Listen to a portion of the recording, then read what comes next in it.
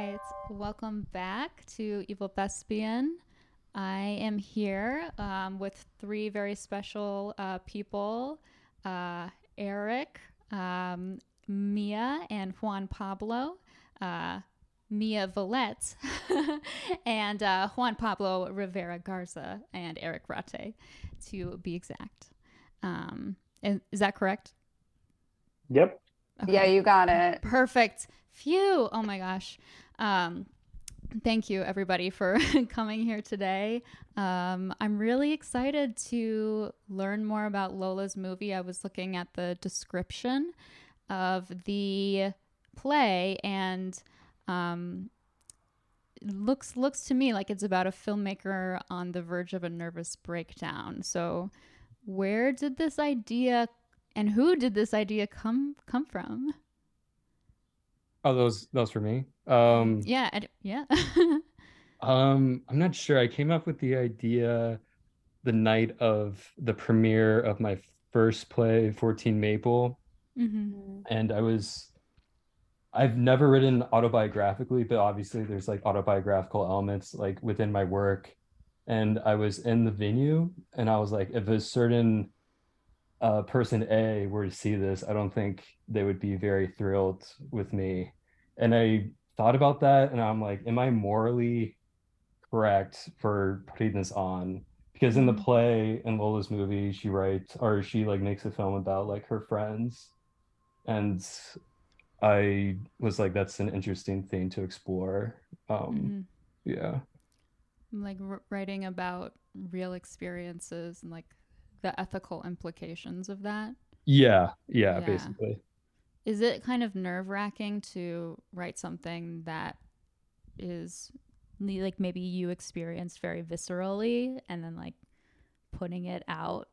I mean, I remember last we talked, you said that you leave.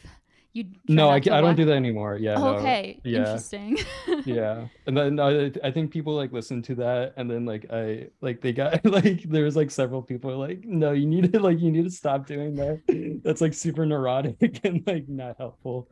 Oh yeah, Yeah, so I started watching my shows. Yeah, they've been I like them. and then they're pretty good, eh? Yeah. You watch them and you're like, yeah, not bad. No, because Um, the I work with only really good people. mhm. Yeah. And from my understanding, Juan Pablo is directing. Uh, Hmm. Juan, how did you get involved?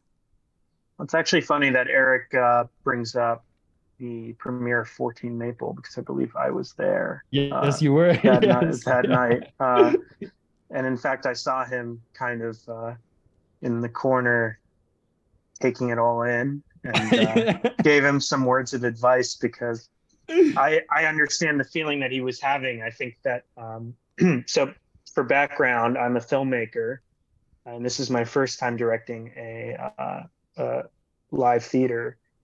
And a lot of my films are also autobiographical, so there's an element of that really resonated with me. But Eric and I are friends, live in different mediums for the most part, and we were talking about his new plays, and he was asking me a lot of questions about film, about that world, how it works, how a feature film comes into being. And I was answering him, and I was starting to get a little interested as to what it was uh, leading to. And he told me about this play, and I was really intrigued. I asked him, "Please send me the script the second you finish it," and he sent me the first draft, I think, and I read it, just couldn't put it down, and we started talking about it. And before we knew it, we were working together on it. It was kind of a whirlwind, but it was really a powerful script. I mean, I love Eric's work so much. I've been an audience member to his plays and always really enjoyed them and enjoyed reading his scripts as a friend. But this just really, it felt like it was worthy of the challenge of trying out live theater, which is so different from what I'm used to. But Mm-hmm. that that's how I got involved. Yeah, and then I'm assuming Mia, you play the filmmaker. Am I Am I onto something? You're onto something. Yes, Yeah. I do. Um, Cool. and I became involved. I had met Juan, I believe, after you came to see Child Death Song, which was a play, one of Matt Gazda's plays that I was in earlier this year. Juan and I met and had coffee, and we had a really interesting conversation. And I could tell he was a really insightful, interesting person. I think we had a good rapport. And so we had sort of opened up the possibility that we might work on something together, if the right opportunity came along.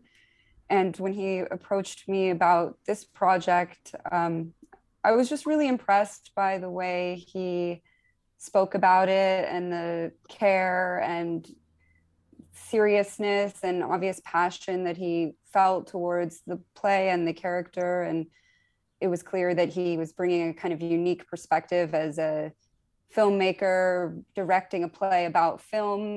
There was a very interesting cross pollination of ideas and experiences happening there in a way that I was really excited about. And we just had some really good conversations about the play and decided to work on it together. Yeah.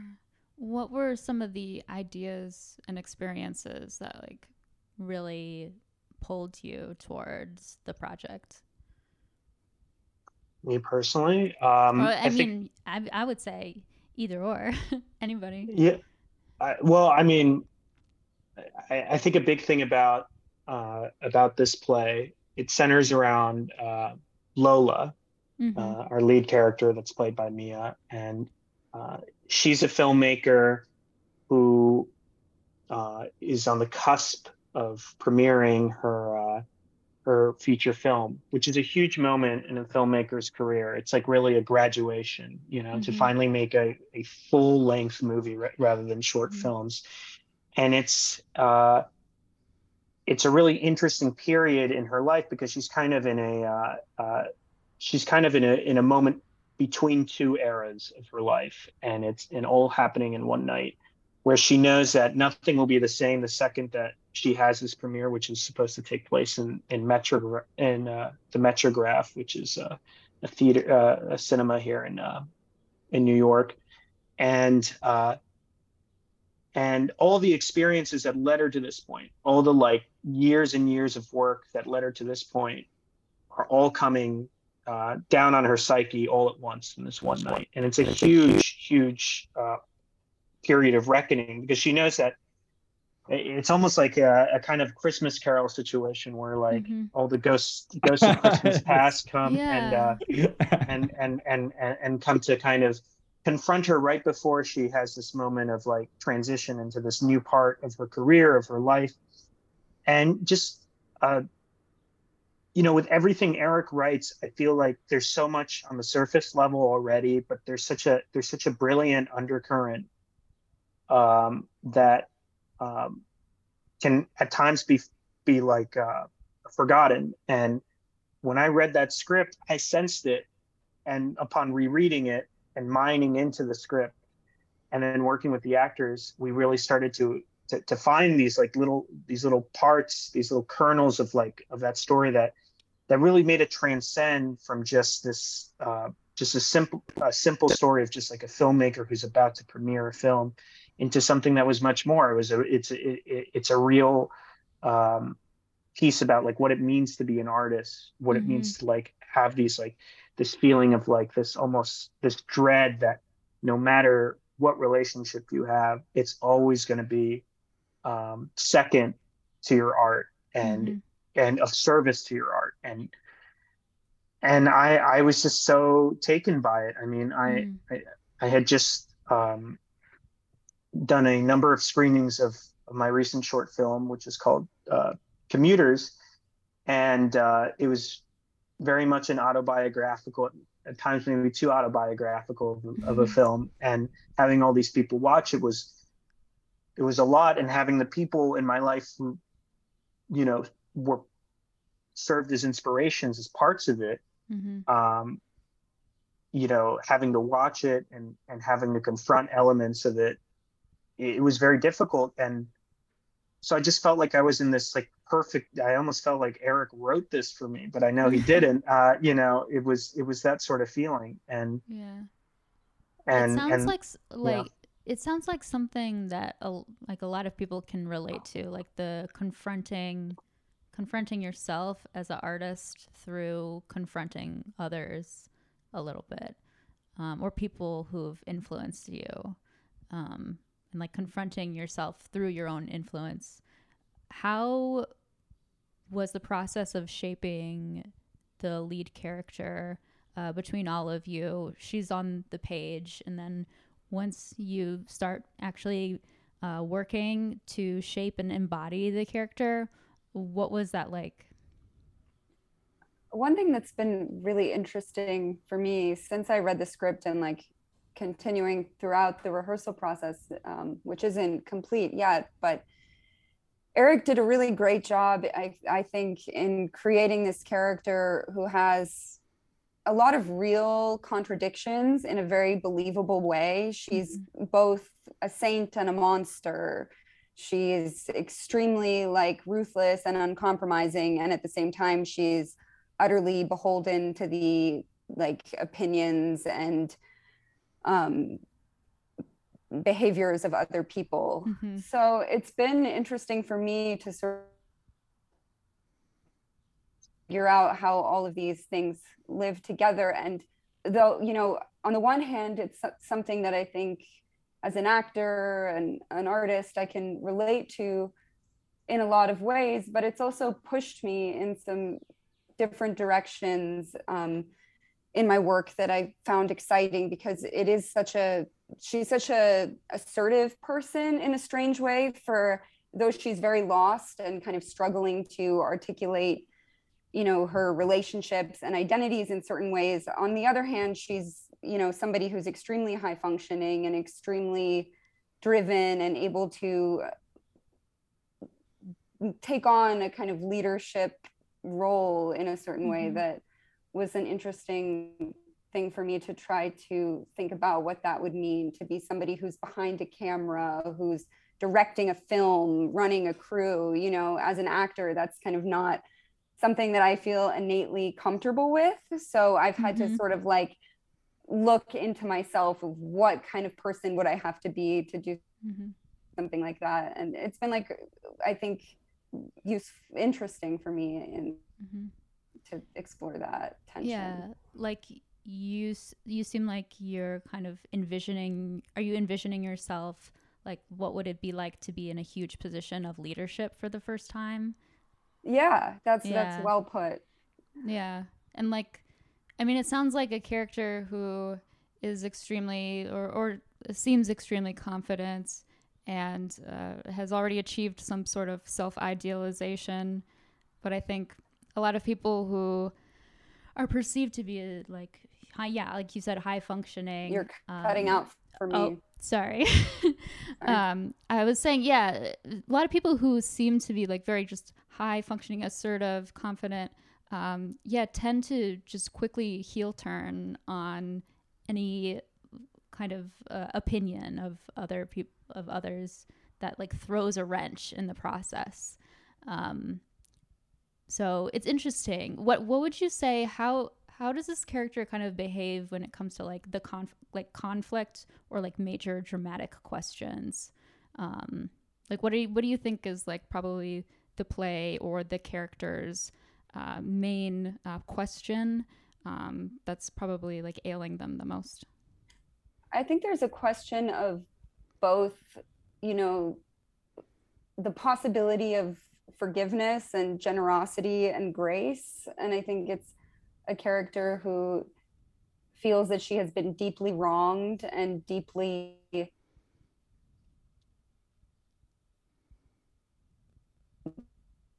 but at the same time feels that she has participated in maybe unforgivable actions. And I think it becomes like a question for her and for the people around her of how do they make peace with who they are and with each other, while perhaps like accepting that you can't undo the past and the consequences of your actions.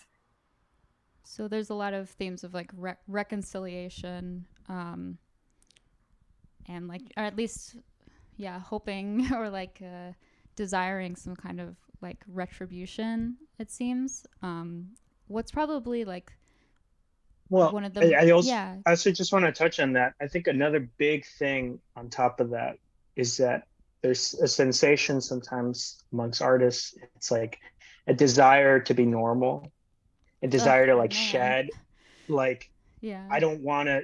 I wish I could be. I always tell this to Mia in rehearsal about her character. I always say, this is a person who wishes they could be just that like cool hot guy at a party who just sits at a couch and says nothing, and he doesn't want to say You anything, read my mind. and he doesn't want to That's so say romantic. anything. He does, Yeah. and everyone thinks he's so cool. Everyone leaves the party and says, that guy was really cool, and he didn't say anything. And that's like, while the artist on the other hand is like, they have a feeling, they have to talk, they have to be constantly on, they have to be, and it comes at, I think at its core, from a level of insecurity. But it's also because I think that for whatever reason, whatever the genetic, like, key factors that were switched on and off to make you creative, I think part of it is that you just have an ability to look at the world and perceive things and are unable to turn that off, and it makes you unable to be completely normal. Oh and my gosh. Yeah. And it's something that I think her character struggles with, because she wishes she could be that guy, but she also doesn't want to be that guy because she thinks she's so, it's also an egotistical thing. I'm so good, I'm able, I'm the chosen one. Exactly, which I think every artist in some way has felt that moment of like crazy, mania, where they think, oh wow, I'm God's gift in a sense. And so it's kind of like dealing with these two very different conflicting feelings, which I really do think that a lot of artists feel. It's this both desire to be normal and this belief that they're too good to be normal, that's at conflict with each other, an internal conflict that also just ruptures her own relationships. I mean, this is a person who realizes she can't have a normal relationship because she's going to write about it eventually, or she's going to cause something in the relationship in order to mine some conflict for some movie. And she hates that about herself, but she acknowledges it's inevitable. Yeah, I really connect with that a lot at my former workplace. I was told a lot like, Maddie, you don't have to have a comment on it. Like, it's just a job. It's just a job, Maddie. You don't have to have a problem with everything. But because like I love dramaturgy and I love conflict, and I love the art, like the art of conflict, and like the galaxy that like is conflict. It's like something, it's an impulse, and I really relate a lot to like that feeling of being normal, or aspiring to be normal. I don't know, Eric, like, what do you like envision yourself? Do you also feel this way? Wait, what's the question? Do you feel, do you feel like, do you ever wish like you were that guy that is like normal? Maybe I am that guy. Maybe. Yeah, well, I would say so. Definitely. I just write about neurotic people because it stretches me, because I am actually what Juan was just saying I do. No, but yeah, I do wish I was that guy. Yeah. I feel anxious a lot. And I and I guess like, my dad was saying that he was like going to show business, and it's like the cliche is that it's like to make up for like some sort of like underlying insecurity, and I think that's true. Yeah, I do feel that way. I feel like most people do. I feel like, oh wait, no, it's Sam during rehearsal said that he was that guy. Yeah. I was gonna say that like everybody he did. that question, but Sam was like, no, I do sit at parties and say nothing. He is that guy. Before I met him, I was totally like, this guy is really he's so cool. Yeah. But he's playing that guy in the play, so perfectly cast. There's this psychoanalyst I really like her work. Her name is Catherine Horney, and she writes primarily about the neurotic archetype, or neuroticism, and how that manifests in your work life, in your personal life. And she says that some of a neurotic expression of self-idealization is largely kind of like a doing away with inner conflict. And I think that's really interesting, because sometimes the self-idealization is like, this actually was my inner conflict, and I like conquered it, and like I'm like a leader, and I'm like parting the seas. And there's it's the very neurotic, like the going and going and like not stopping. It's kind of like there's something there's something going on here underneath. Oh yeah. Yeah. Juan, would you say that like, I don't really know anything about like filmmakers. Would you say that like film people are different than theater people, or is there just a huge overlap? I think it's interesting because like in film, like the position of a director, it's such a you can achieve authorship there in a way that maybe can't be done in live theater. Like live theater is way more, not that filmmaking isn't, like filmmaking is collaborative, but a lot of like the creation of a play, like the actual inception of everything, building it all out, happens with the actors in a way where in film it requires a person who's ready to straddle both like working with the actors, figuring out like camera angles or lenses or special effects, post production or sound.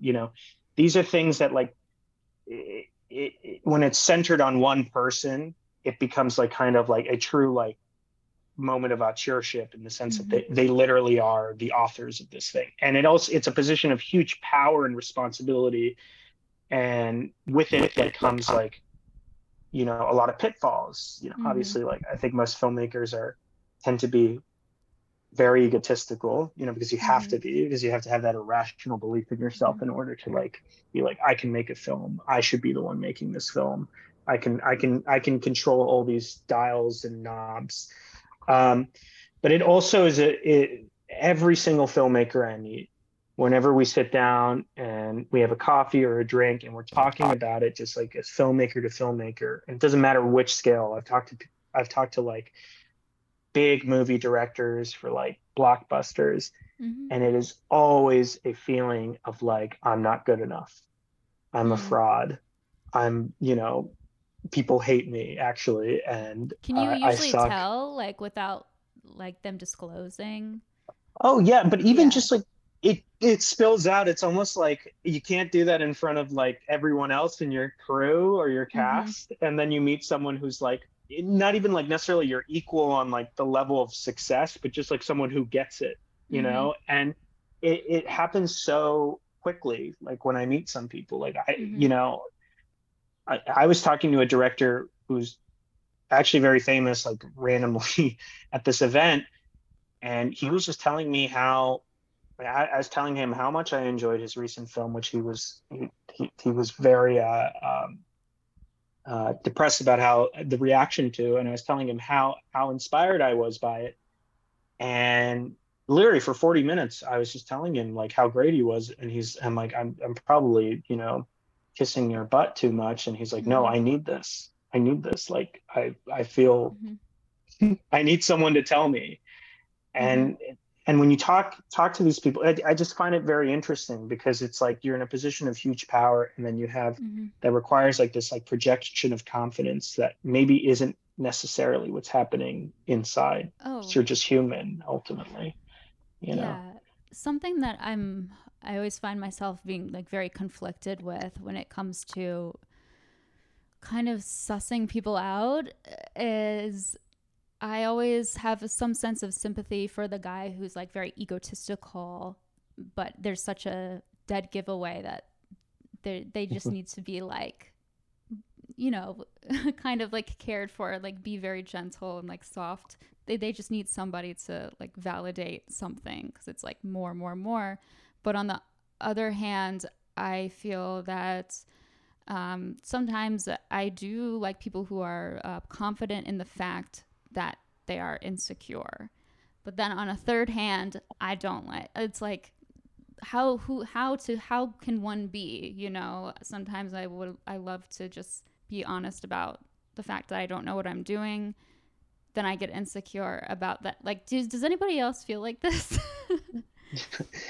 I mean, it's nice to be that way, but I also think like that's the problem with the filmmaker. It's like you cannot be like that on set. I think it is Peter Almodovar said, yeah, you have to be on. Like Peter Almodovar said, something I always think about, like, which is when you're on set as a director, you have to answer 1,000 questions, and you have to have an answer, even if you don't know it, you know? And like that's the thing. Like, in order for a production to be done, you need to be able to do that. You can't just be like, and that doesn't mean you know everything. You don't. Like, you have to like find a way in order to like communicate with people and find a way to like collaborate with them to like fill the gaps in your knowledge or your skill or talent.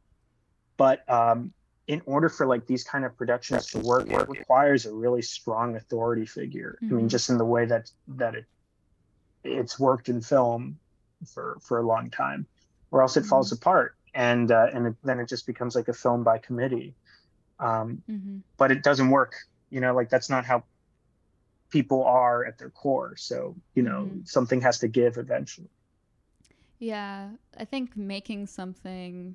Juan had some funny. Oh no, you can go. Oh no, Mia, you can go.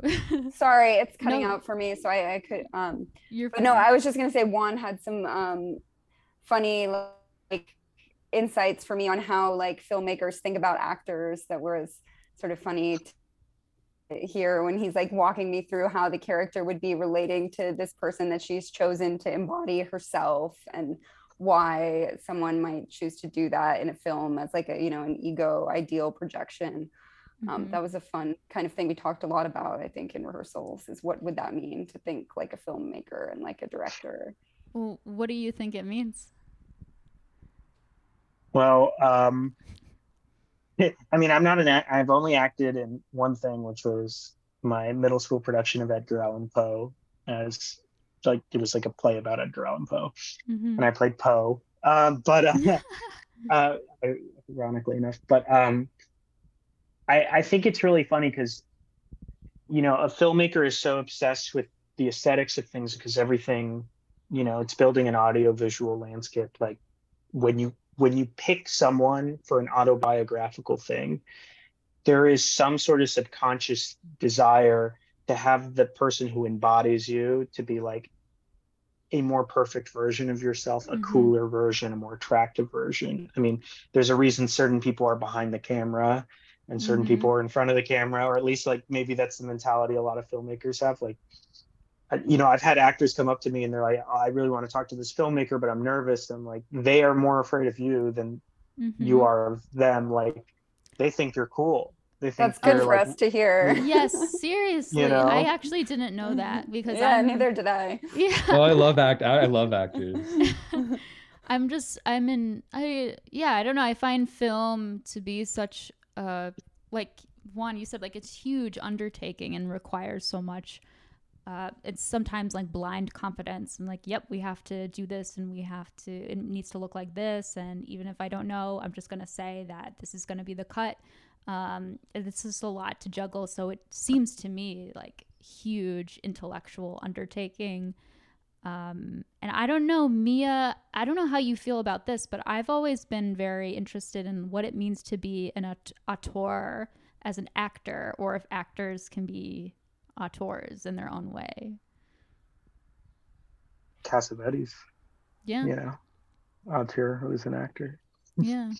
But do you mean like an auteur as an actor, like creating your own path of what it means to be an actor, your own style? I don't know. Like, I feel like, yeah, I think so. Maybe like a certain approach, or I don't know.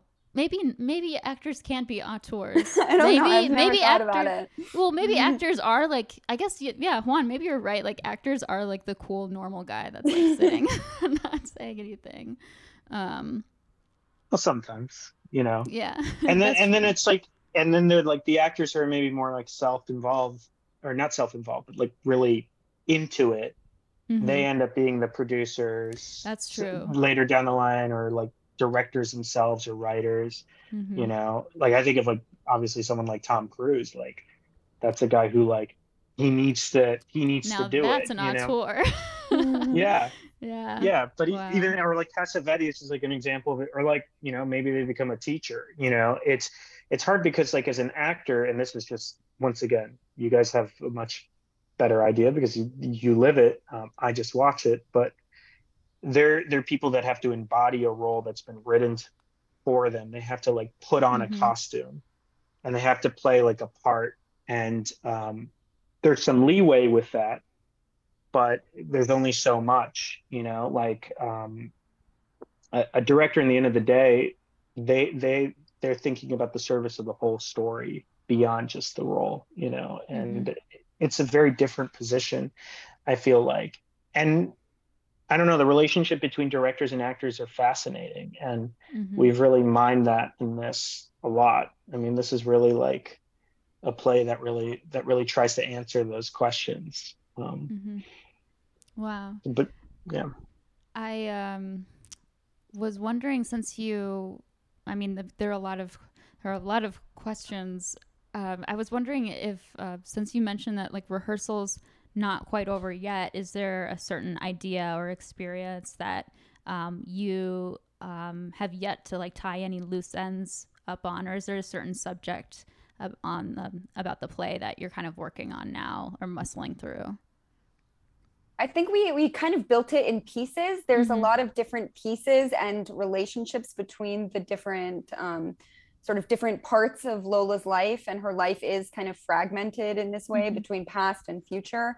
So now I think we have 3 more weeks, which is a Mm-hmm. substantial amount of time, and a big part of what we're going to be doing is putting all those pieces together in a really strong, so we sort of built this foundation, and now we have to sort of see what it means to like take the whole journey all together. Yeah. I think. When you stage it, or when you guys have started staging it, do you go chronologically, or do you go like maybe start with a certain I guess maybe it's a small cast, so probably not, but I just wanted to know if you stage it like like first scene to the last, or maybe you work in the middle. I only ask because I've only done it. I've never done like a stage like chronologically before. Yeah, we're staging it chronologically. We Mm-hmm. kind of what we did is we have a cast of 5 people, Mm-hmm. and the play is split up in these like really nice pieces Mm-hmm. where we have um, basically 2 characters from her past, 2 characters from her present. The 2 characters from her present kind of live in the same scenes together, like we're seeing them together. And the 2 characters from her past come in at different times. And those scenes are so huge, like the emotional cruxes of this play, and they required a lot of like breaking out into just doing that scene Mm-hmm. over and over and over again. Mm-hmm. And that's because like the Lola that exists in the present compared to like the Lola that existed in the past relationships is a very different person. It's a person who's grown out of a lot of things. And so what I really wanted to do with Mia is just kind of build out this like person who has these contradictions and have these 2 sides of that contradiction really fleshed out so that we as an audience can really see that. Now that Mm-hmm. we're coming together in like these final weeks, we're building up that like how is that going to look like when we're staging it together? How are we going to weave it in all together? How is everyone going to, when they have to leave, Mm-hmm. basic blocking stuff. Mm-hmm. But really what mattered to me the most in like the nearly, I want to say almost 3.5 months of rehearsals that we've done on this, which is quite a bit, honestly, Mm-hmm. is that we wanted to build out a really robust um, set of characters that Mm-hmm. are fully people in and of themselves. Like they're full of contradictions. They're interesting. They're compelling in the same like in the same way that a person on the street is compelling, because they're just a human being. They're almost impossible to define fully. And that's really what we've done. And I don't, and you know, I say that because the actors that are in this, like Mia, I'm immensely fortunate that I've gotten to work with her. Like the first time I saw her in Child Death Song, I mean, it was incredible. And if you've ever watched that play, you know, I'm sure you would agree. Like, and just working on this with her, that she's an immensely focused person, and this is a role that requires a lot of discipline, but also like containing a lot of truths that contradict with each other all at once. And she does that just so perfectly. She has such an incredible way of expressing herself. And I'm always blown away in rehearsals. And That's so nice the of other, you. Thanks, Juan. you're welcome.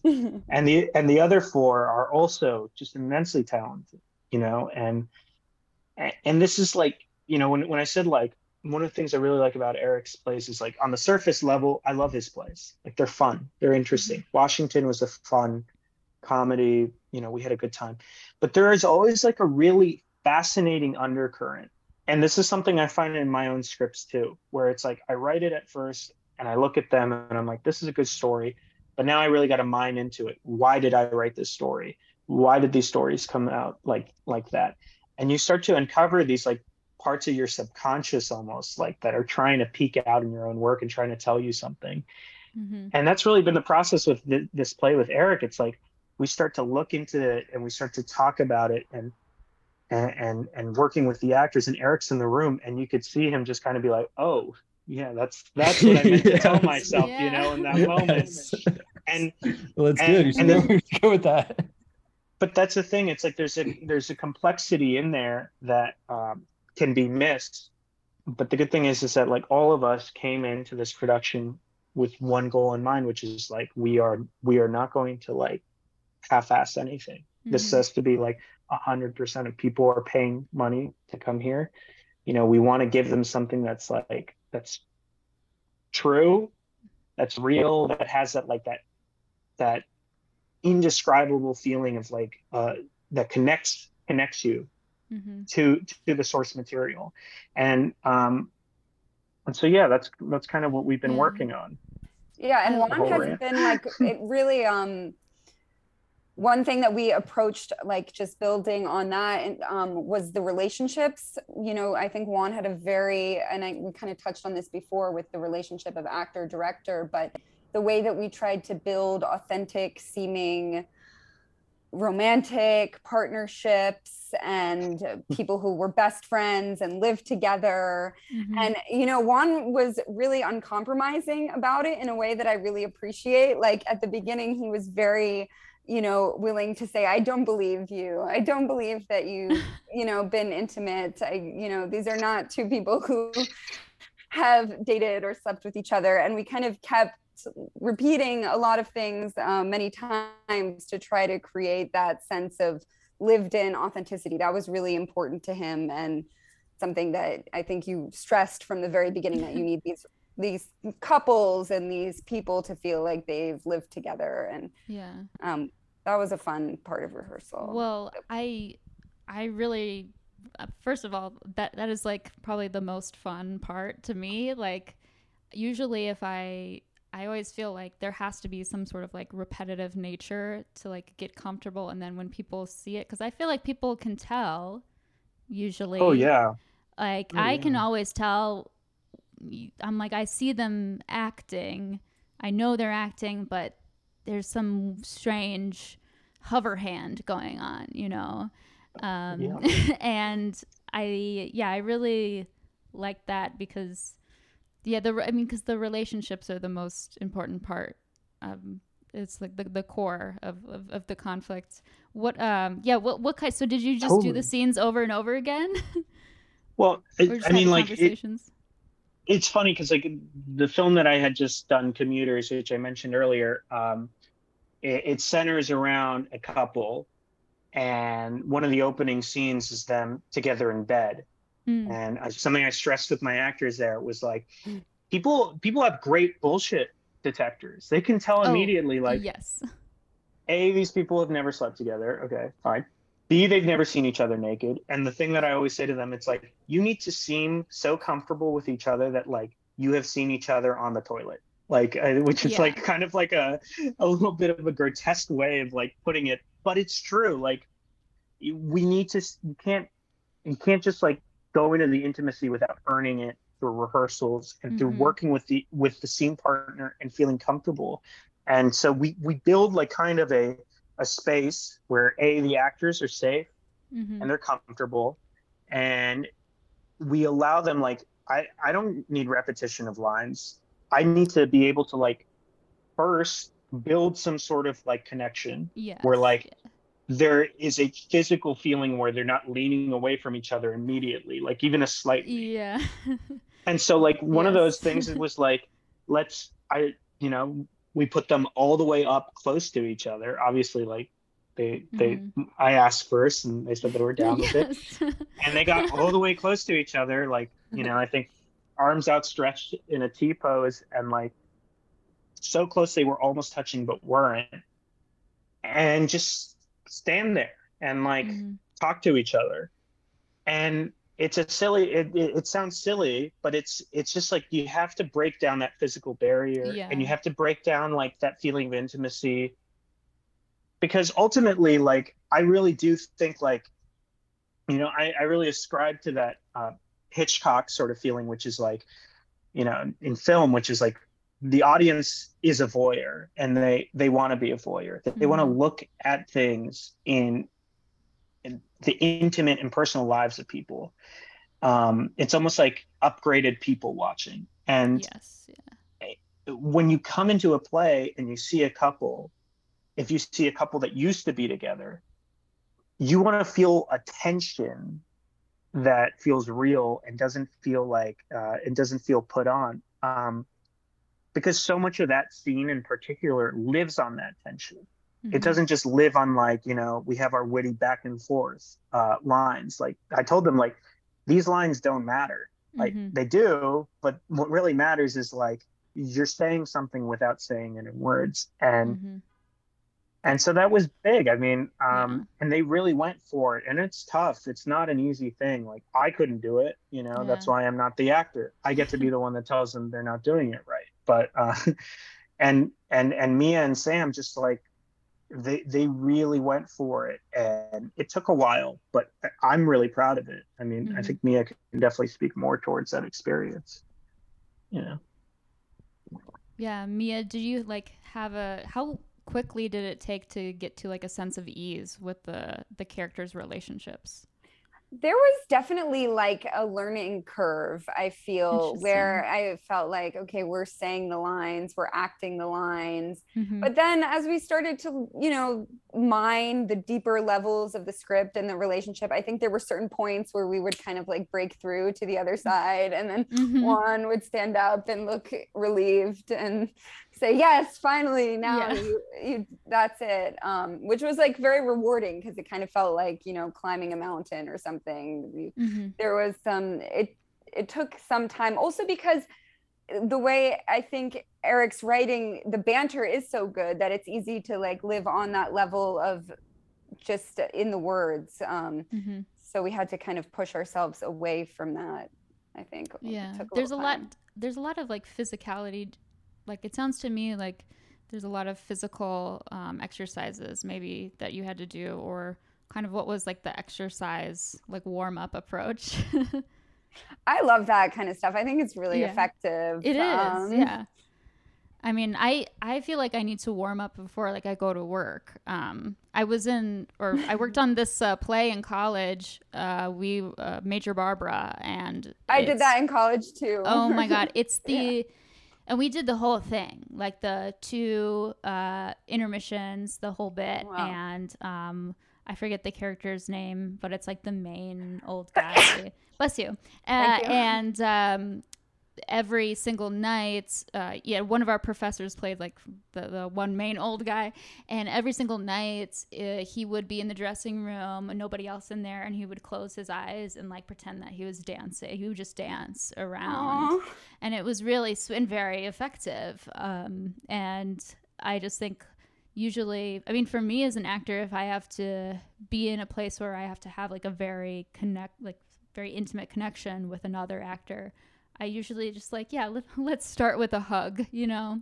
Yeah. Yeah, that's like the best way. And I think moments like that in like the work of an actor, it makes me think a lot about how human touch is like just a secondary language that's like really a huge need for everybody.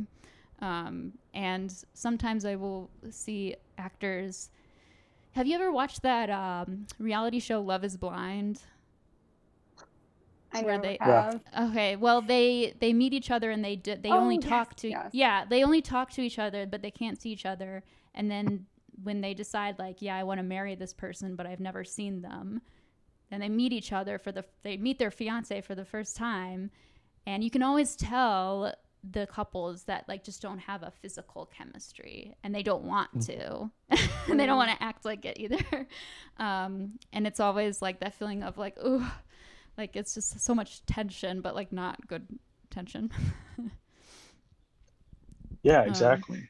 And then also, like, I think the thing that's really interesting in this specific scene that we're talking about in our play is like Mia and Sam, Sam Vita, who's playing Josh in the play. They have this. It's really electric. What's come together, because you have a scene that plays out obviously in the words that's happening. You see two people that used to be together see each other for the first time in 2 years.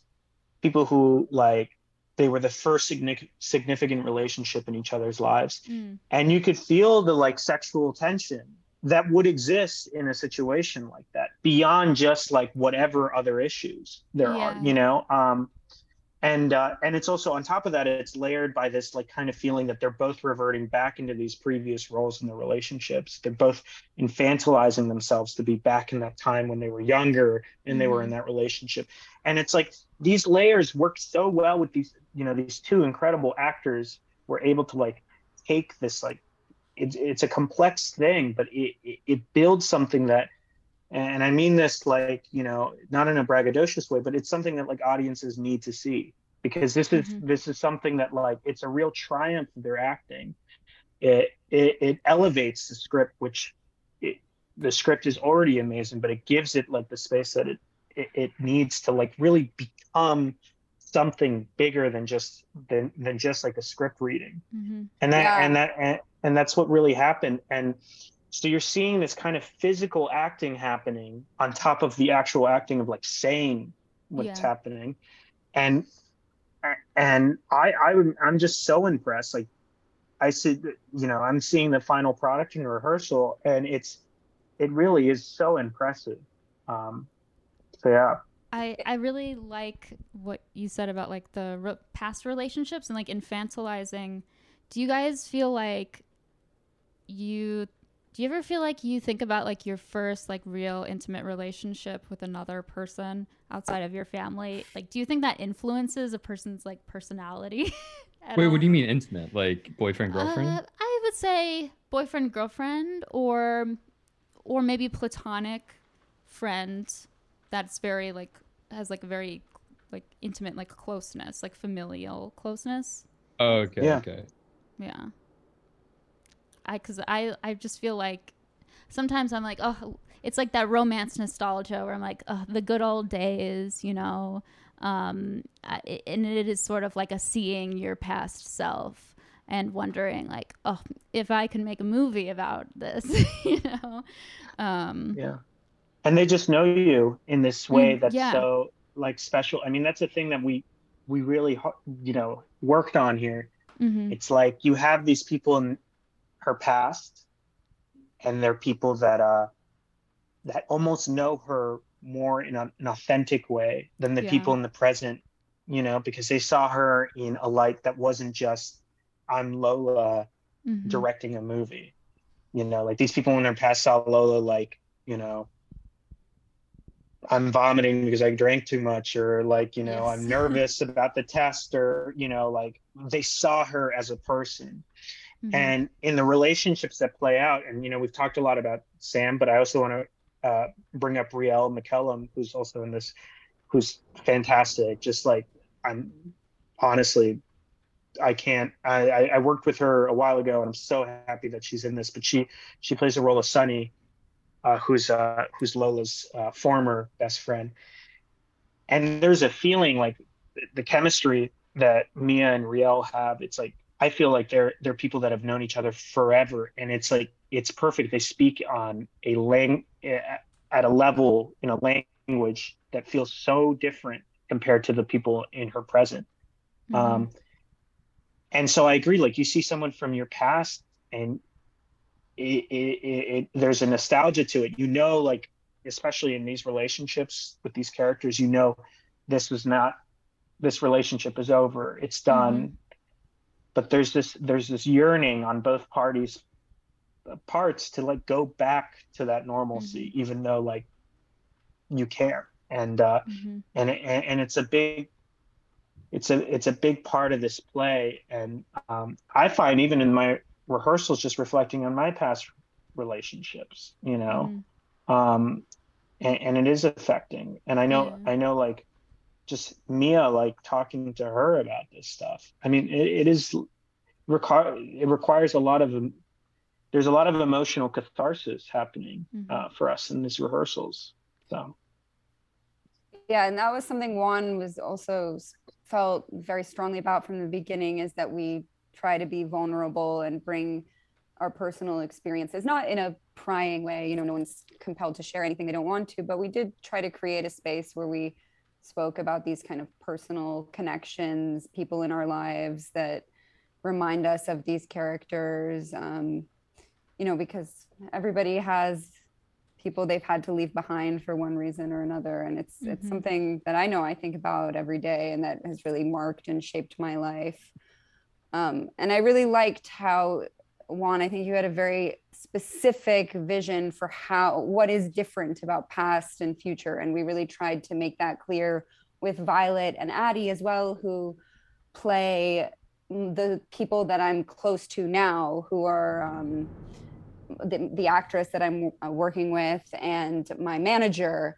Mm-hmm. And what happens now in these relationships that have already been formed when there is a level of success involved, and how does that pollute the relationship in different ways and make intimacy more difficult. And so there's something kind of sad there when you see, you know, maybe things won't go back to the way that they were, but you hope for this character that she'll, you know, find people she can really be close to again.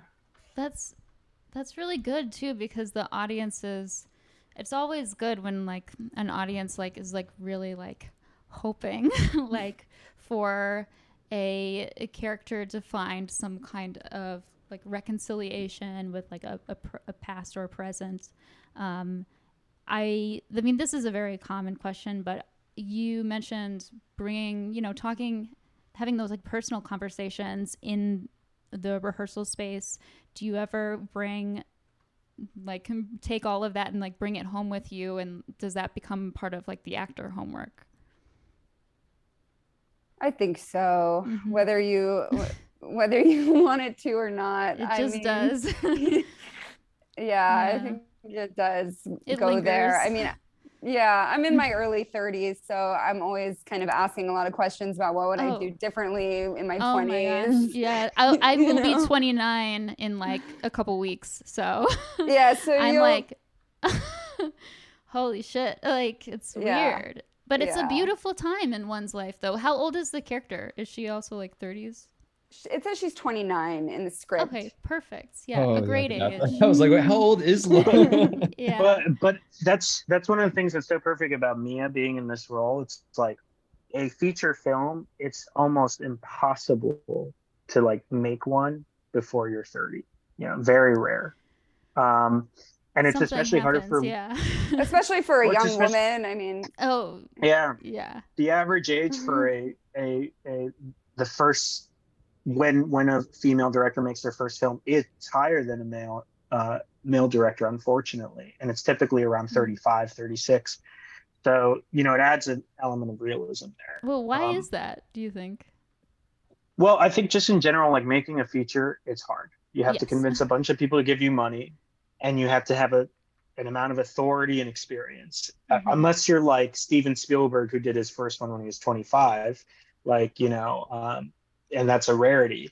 You're mostly looking around like 28 to like 35, somewhere around How that. old was Sofia Coppola? I mean, of course, she's coming from kind of a specific This is a little older. circumstance. Wait, Yeah. Good Virgin question. Suicides? Yeah, that's a good question. But yeah, it's a really tough, and like originally in the script, Eric had her as a 24-year-old. And I told Eric, like, there is no way in hell a 24-year-old is making a feature film. And it's not just a feature film, it's a feature film that's premiering at Metrograph that's like really good. And people That's a want good to one. give It's a money good to. one. Yeah. That's my favorite. It's my favorite theater. That's a good one. Yeah. Yeah. I feel like Xavier Dolan. oh, there you yeah. go. Yeah. But he just quit filmmaking today. So. Oh yeah, no, that's it what I was was too thinking about hard. him. Yeah, that's the result. He just announced it. But yeah, no, and it actually works on another level because you have these kind of like the people from her past are more in like Mia's age strata, and then the people in her present are much younger, and there's this slight micro generational divide between these like two parts that like it's not something that it's just like naturally occurring between these two groups, where when Mia talks to these people in her past, there's more of a candor or like an ease of communication that maybe doesn't exist with someone who's like 22, and yes, it's so I really slight, relate. but it exists. Yeah. And it works much to our benefit in building out these kind of past and present relationship. Why do you think it's so hard? I mean, it's at least kind of a little difficult for me to build platonic friendships with people who are like more than 4 or 5 years younger than me, or there's some kind of language barrier sometimes, and I don't know, why is that? I have a couple of opinions, but sometimes I'm like, I don't want to be too mean, but I just have more life experience now that I'm proud of. I don't know. I think it's part of that, Yeah. Go ahead, Mia. Sorry. Oh, I was just going to say, in favor of intergenerational friendships, some of my best friends are Xers, and I forgive them. Oh, okay. Their Xer sins. I've learned a lot from them. Okay, so well, if you can, that's a more optimist. I like that. That's a much more optimistic outlook on life. And maybe I've just had some experiences, honestly. I also think it's hard to like graduate college and leave your parents' house. I mean, that's a really hard time in life, so. Sorry, there's a thunderstorm going on like literally right now. I don't know if you hear it, but I literally just saw a single stream of lightning outside my window. Oh, no. Anyways, no, I actually recently talked to somebody who graduated theater school in COVID. And I just had so much respect because, I mean, I remember when I graduated college and it was just like free balling, like I could just do whatever I was like, great. It was the time of my life. But this person, I was just like, wow, it takes a lot of building up of resilience at a very young age. And it's like something I really respect because I didn't do anything in college. Really respect these younger people because they seem to have it much more together than I did. See, maybe that's that's probably my problem because so many people a lot of younger people have like really together, and I think it's mostly me being like, you don't know anything. I was rocking out when I was I don't know, but yeah, I think you're totally right. Well, what about the people in her past? Do you think there's a sense of insecurity with people when somebody knows you so well and is like knew you when you were like rocking out or whatever, sometimes I like, do you ever get like, is this sense of insecurity when someone like just knows you so well? I think it's you can't hide as much Mm-hmm. behind like some sort of perceived authority. Like Lola has this kind of position of power with her actor or her actress. It's played by Addie Goodry, um, uh, as Meadow, or Violet Trotter plays the manager, June. Like they're subservient to like Lola in a sense, you Mm-hmm. know. And it's that feeling of like what I was saying earlier. You're a director and you're on set and you have 1,000 questions and you have to answer all of them, even if you don't know the answer, you Yeah. know. And they take the answer for face value.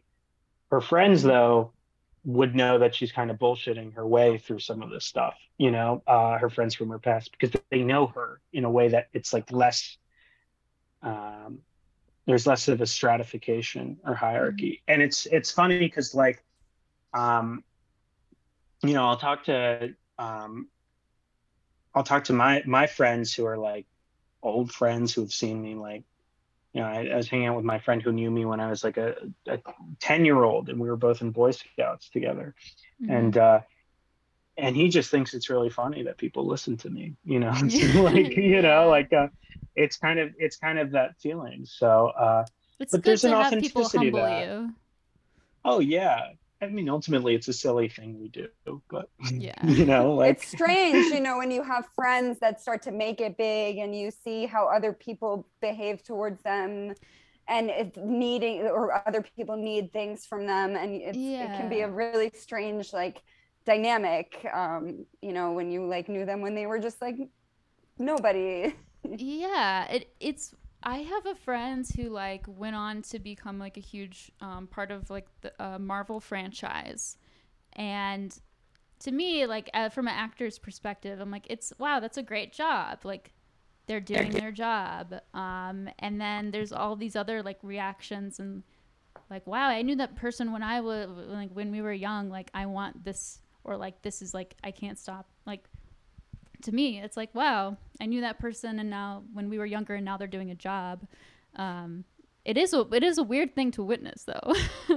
It is Yeah. strange, especially when we're very like we kind of only can connect through like screens, and I often wonder like, wow, what if there was a person from my past that I didn't have access to through the internet, but I just randomly bumped into them on the street? Like, would there be some kind of visceral, like, would I fall over, like, faint or something? You know, I don't know. yeah. Probably. Um, well, there's like a huge tsunami outside outside of my window right now, so Mhm. we're kind of coming up on time. But I wanted to ask like a really random, weird question. Is there anything about this um, rehearsal process or this play that scares you, either personally? Not maybe not just like maybe the ideas scare you, or I have maybe to you've been go through disappointed. I have to go through Times Square to get to our rehearsal space, so that's pretty Yeah, that's Okay. frightening terrifying. to That's Wow. I actually get that's like a really good answer. I I get get so accosted anxious. by the Elmos and whatnot. There are Wow. people Yeah. dressed as Elmos. I think the thing is with any project, whenever you put in a lot of yourself into it, and like Mia said, like I sat down all the actors very early Mm-hmm. on, and I told them like, you know, I'm gonna ask you a lot of you by asking you to be vulnerable and open in this process because I think it'll bring out a lot um, within you guys. But Mm-hmm. it's also not a one-way street; it's a two-way street, and I have to do the same thing. Mm-hmm. And I'm a person who very much like when they're working on a project becomes very deeply affected by it. And I think especially for a play that centers around a young director who has to reckon with like the responsibility of being an artist and uh, how like how frankly like damaging it can be to relationships, which it can be, you know, it's Mm-hmm. a really hard thing to do. um it's certainly something that's like really impacted the way that I look at my life and my world. And I know that because I feel that, I know an audience will feel that too. Like that's my natural gut instinct, is like, if I feel something, an audience will feel something. And we're really putting in a lot into this, and it's a tough process. It's been very difficult, and everyone here has been a huge trooper. And I'm just so excited that like in less than a month we're going to have this premiere, and people are going to be able to watch this in person and really feel that sensation in the room. A story that may be very different. Most of the people there won't be filmmakers. Most of those people may not even be artists, and it'll resonate. And I know that because we have a group of actors that are insanely talented, that if any, good agent comes to this, will like immediately sign. We have a playwright in Eric, who's like a person who has bellies their work with such like an immense amount of kindness and truth and heart, and at the same time is willing to really plunge into these very hard, difficult topics that are oftentimes left unsaid. And all of this is going to come together into a live theatrical like performance that I think is really going to impact people. And it's more than worth the $26 of entry. It's going to be a real moment, and I'm so excited that I have this group coming alongside the journey with me. So sorry, that was a long answer to that small question. So that's wonderful. I'm sold. I mean, well, I already bought tickets. My husband and I are going to be seeing it on opening night. But I mean, this whole conversation, now I'm like so excited if I wasn't before.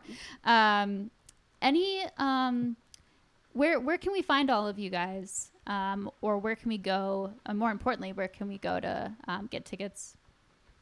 I'll post, of course. I think we all have them in our bios. It'll be in the bio. Link in bio. Link in bio. We have an awesome poster that we actually took pictures at the Metrograph. Yes. Oh my gosh. So we have our material out there. I think we're all on Instagram. And and I just want to mention for the poster, the photos are taken by Christopher Petrus, who is an incredibly talented photographer in New York, and Santiago Malin, who's also an actor, great actor and good friend, graphic designed it. But I mean, if that poster should give everyone an indication of how much work we're going to put into this, because we snuck into the Metrograph and we took those photos. And we didn't sneak in. We talked to them, but they let us. We coerced their employees into participating in the photos. No, we did. Yeah. So that's amazing. We'll do anything for it. Well, it runs starts on Thursday the 27th at 8 p.m. and then it runs until, let me check my notes. It's going to be the 27th, and then the Saturday the 29th, and Friday the 30th. Cool. And we're at the tank, at the attic in the tank. We have some great stuff. Some of the set design is provided by the Criterion Collection. So like we have some really cool stuff. And not just bought from the Criterion Collection, provided by them. So, we're very excited. Cool. Awesome. Well, thank you guys so much for this conversation. I really, really appreciate it. I'm super stoked for all of you. Congratulations ahead of time. Break legs and end scene. Thank you so much for talking to us, and thank you for these great questions. I really enjoyed the conversation. Yes, of course. Anytime, and I'll see you guys very soon. Bye. Bye. See you soon.